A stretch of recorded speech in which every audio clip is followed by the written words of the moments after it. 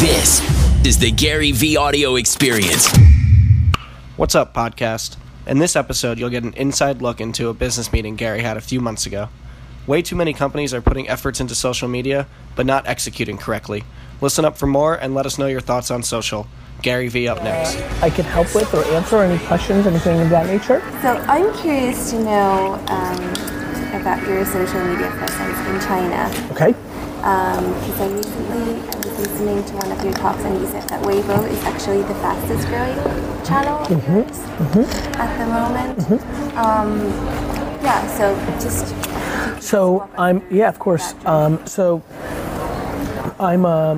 I have a presence on Weibo and WeChat, and let me see if I can pull it up. And I'm also doing quite a bit with a Facebook Chinese page that is actually growing ridiculously well. And so, in general, it's not sounded. In general, to me, I think about things in 30 and 40 kind of year windows, and the thought of not having a presence in mainland China is almost like not existing in that kind of window. And so I'm doing KOL collaborations with people who are trying to build a presence in the US or the rest of the world. And obviously, two core things that I speak a lot about: entrepreneurship and really, I would call it family dynamics of psychology of like what 20 to 30 year olds go through, are clearly over-indexing subject matters for a lot of mainland Chinese youthful entrepreneurs, and so it's really, really growing very rapidly. I was also listening to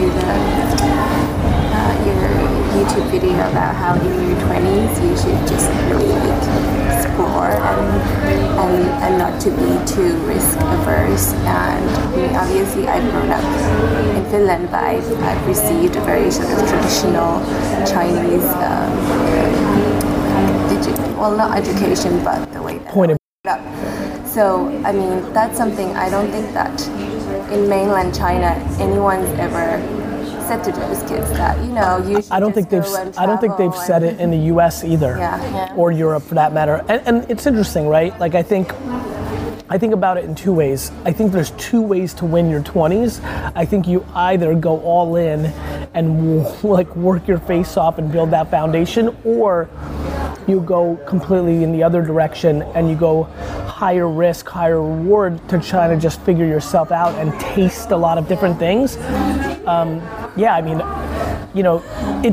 It actually isn't logical or practical the way that we're all brought up and like how we're supposed to address 22 to 30. Yeah. It's supposed to be like, okay, go attack and like settle it down and build a foundation.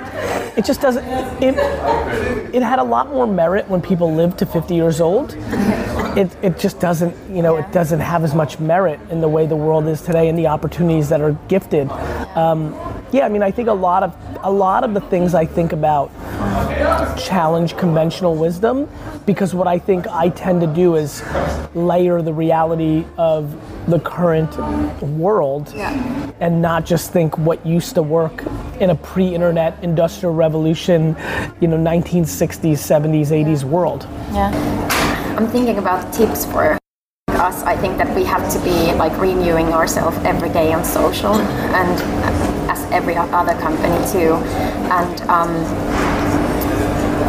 we're doing campaigns, we're doing inspirational content, and so on. But what are the tips, like from your perspective? What should we be I think the number and how do you see like commercial campaigns on social? So the thing that I think will make sense to you guys is that I think that a company like a little homework for this meeting.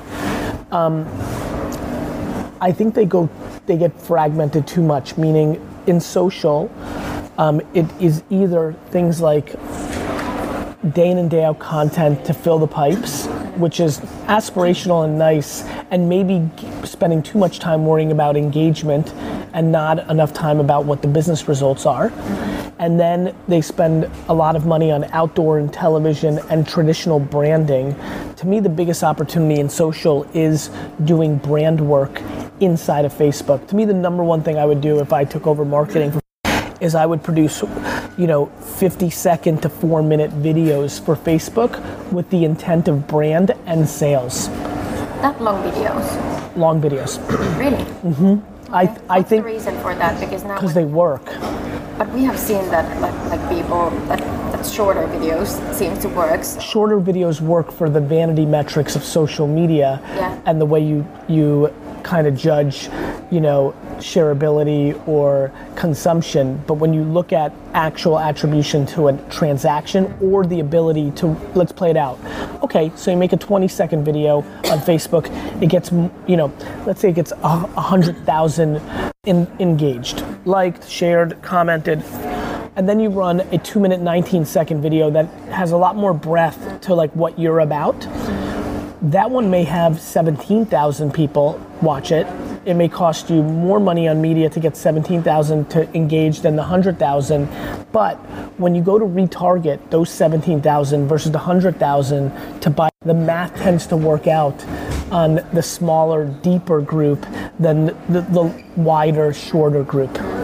And so I think that what's great about being unlike being a bottled water company, is when they go to retarget, they're still a retailer and they can't see all the math. Yeah. For you, when you retarget, it's black and white. You'll be able to see the CAC and the LTV on the transaction that you're looking for. And so I think the biggest mistake a lot of big companies make is they do social media for the sake of social media, not for the sake of the actual business goals they have.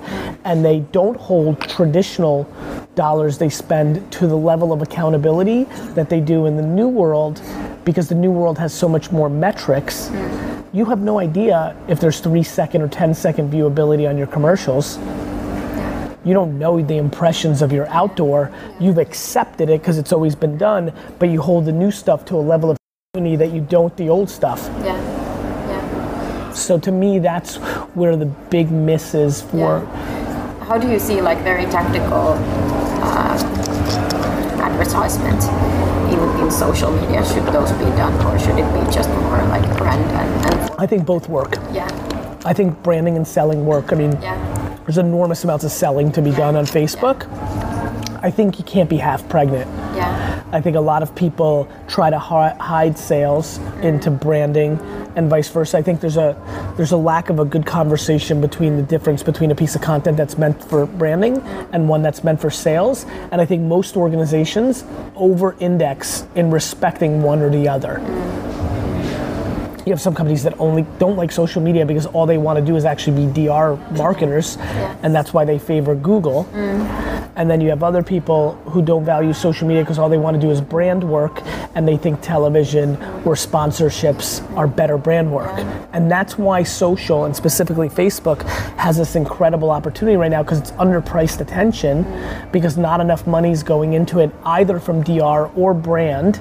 Yet, if you look at Wish, if you look at so many other companies, they do their marketing and they're selling Purple Mattress, many other companies, Lola, in that environment. That's why I'm so bullish on it. Yeah. The issue is, like anything, the ROI of these two markers is completely predicated on my talent to draw with these two markers. And I think that, there's a sophistication, both mathematically and artistically and strategically and psychologically, that it takes to be good at any marketing in any medium. And I think most people are applying old principles into this new environment, which is why they're not getting the results. To your point, this bottled water company would rather put something like, a hashtag Wednesday wisdom post, because they're going to get 87 likes on the post, without really understanding if that's going to lead to selling here. I think there's a lack of thoughtfulness in most people's, overall overall marketing strategy, digital strategy, and then social strategy. When you were looking at our Facebook site, what did you think? What I couldn't tell, what I was looking for more was how much marketing you were doing actually in a traditional world. When I was looking at Facebook, the biggest thing that I don't know is, are you running Facebook ads that I don't see on your, which I would hope you are, and more importantly, is far more important than what I would see. I was less analyzing your social. I was more trying to get a sense of how much traditional media you were doing.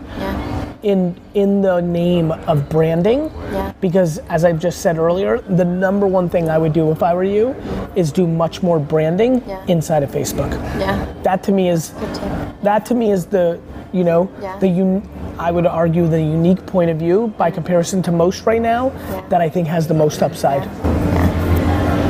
Did you have what do you think about bots and artificial intelligence now that it's like talked a lot and we know that many like has been taking those like bots very seriously. They have been doing good work inside Messenger and so on. We aren't there yet. We have a like bot called.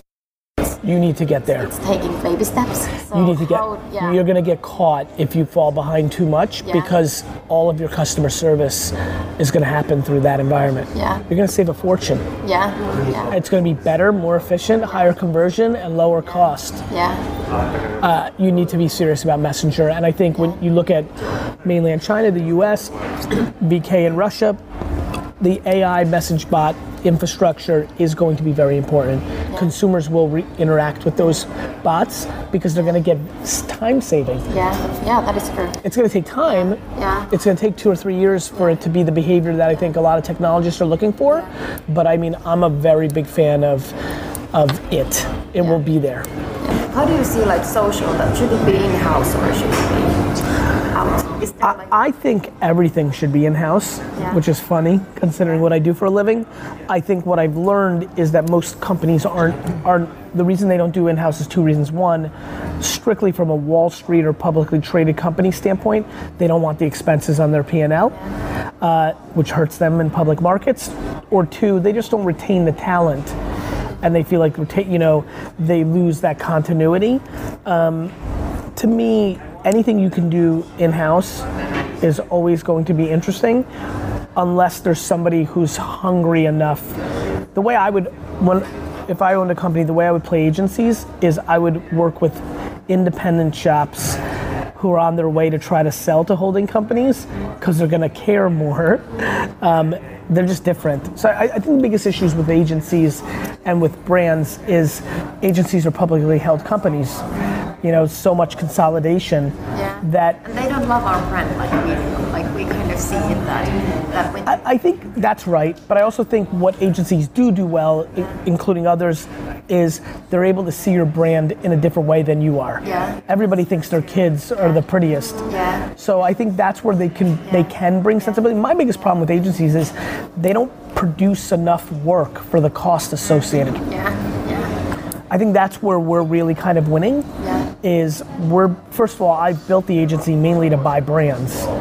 So I have far more ambition to become my clients than to be an agency, which aligns our interests better. And what we realized after we got great at media was, oh my God, we have to produce so much content to take advantage of the media landscape. So we built our own 50,000 square foot production facility. And have had a much deeper religion on the cost of creative than I think the market has been accustomed to, without giving up this magical idea of quality. You know, when I first got into the business, you know, I came from startup land and entrepreneur land in Silicon Valley, and I would look at a video at a, you know, commercial, and I literally was like, how does this cost $600,000? You know, I just couldn't get there. So I think our great ambition, so our model is if you're a brand that does a commercial and it costs $800,000 in out-of-pocket and creative and production, we try to convince that client to do 6 or 5 or 4 or 3 long-form Facebook videos for that same cost, which can first fit different demographics, right? Because when you do one commercial, it's just vanilla. Whereas, you know, if you start an Asian, you know, family in their 20s and target Asian American or Europeans in their 20s, you're going to over-index in relevance. And then we also think the media costs on distribution are more efficient. Because I think the biggest conversation that you also probably want to have on the media front is there's potential reach and then there's actual reach. And I think the market trades on potential and doesn't layer common sense. I mean, there's almost no market left in the world that OTT hasn't eaten up such a substantial percentage of television content consumption that it's made every commercial reared grossly overpriced. Yeah, I think to your point, one thing I did look at, and I had a meetup last night with 4 of the 10 faces. Yeah, I think there's a lot to be left desired in influencer marketing, but I think that's where you probably want to look at the global nature of your business and look at the pockets where you can play, or using those same faces in other markets. So I do think they're inexpensive. So I do think what's interesting about your 10 faces is in a US-centric campaign with that kind of level of YouTube, which is really what we're seeing following, there probably is an inexpensive way to do some very clever collaborations where you might be able to take those 4 to 10, do some sort of collab with 2 or 3 US-centric. In the US, there's something I think that would really work for you, which is family vlogging is very big. And some of it can get pretty affluent. But, and I could see a lot of interesting collabs of like that family going to, there's something to be done that I think you could hack. So I think if you're thinking for this market, your domestic market, I would say how underpriced Facebook and Instagram ads are is probably the strategy I would deploy. If I thought about the influencer market, I would use them as ambassadors on the outside. Because what's great about YouTube is this, so let me play it out for you. You take a YouTuber in 600,000 subscribers, he's still cheap. Like you could probably give him a couple of pumped, or fine, a little bit of bucks. But in the ecosystem of YouTube, if there's people with 1 million subscribers in the US, the idea to do a collaboration with him is exciting because they want to siphon fans from him. So he's more valuable as an asset out there. You see where I'm going? And this is what I was talking about with thoughtfulness. I think the level of sophistication and the way that people fragment all these different things, and that's why I think we've invested so much in strategy. Our biggest growth has been, so we used to meet somebody like you, and if we wanted to do business, we're like, okay, you can give us your media budget, you can give us your creative budget. And I think the thing that we've realized in the last couple of years is, or for 150,000 euro strategy thing, we can save clients millions of dollars with their creative and media partners, and it's a good way to get the value out of us. So I think even how we're talking now, that would have been how we probably would have analyzed your influencer strategy. Go use their following count to do collaborations in other markets with bigger influencers who are trying to siphon, and use them as a gateway, as an ambassador to your brand through that collaboration. To me, it's unemotional assets versus costs, right? So for me, I'm not in love with Facebook and Instagram, I'm in love with the price of their ads. Guys, thanks so much for listening to the audio experience. It would mean the world, and I mean the world, if you could go and leave a rating on iTunes. Your word of mouth is my oxygen.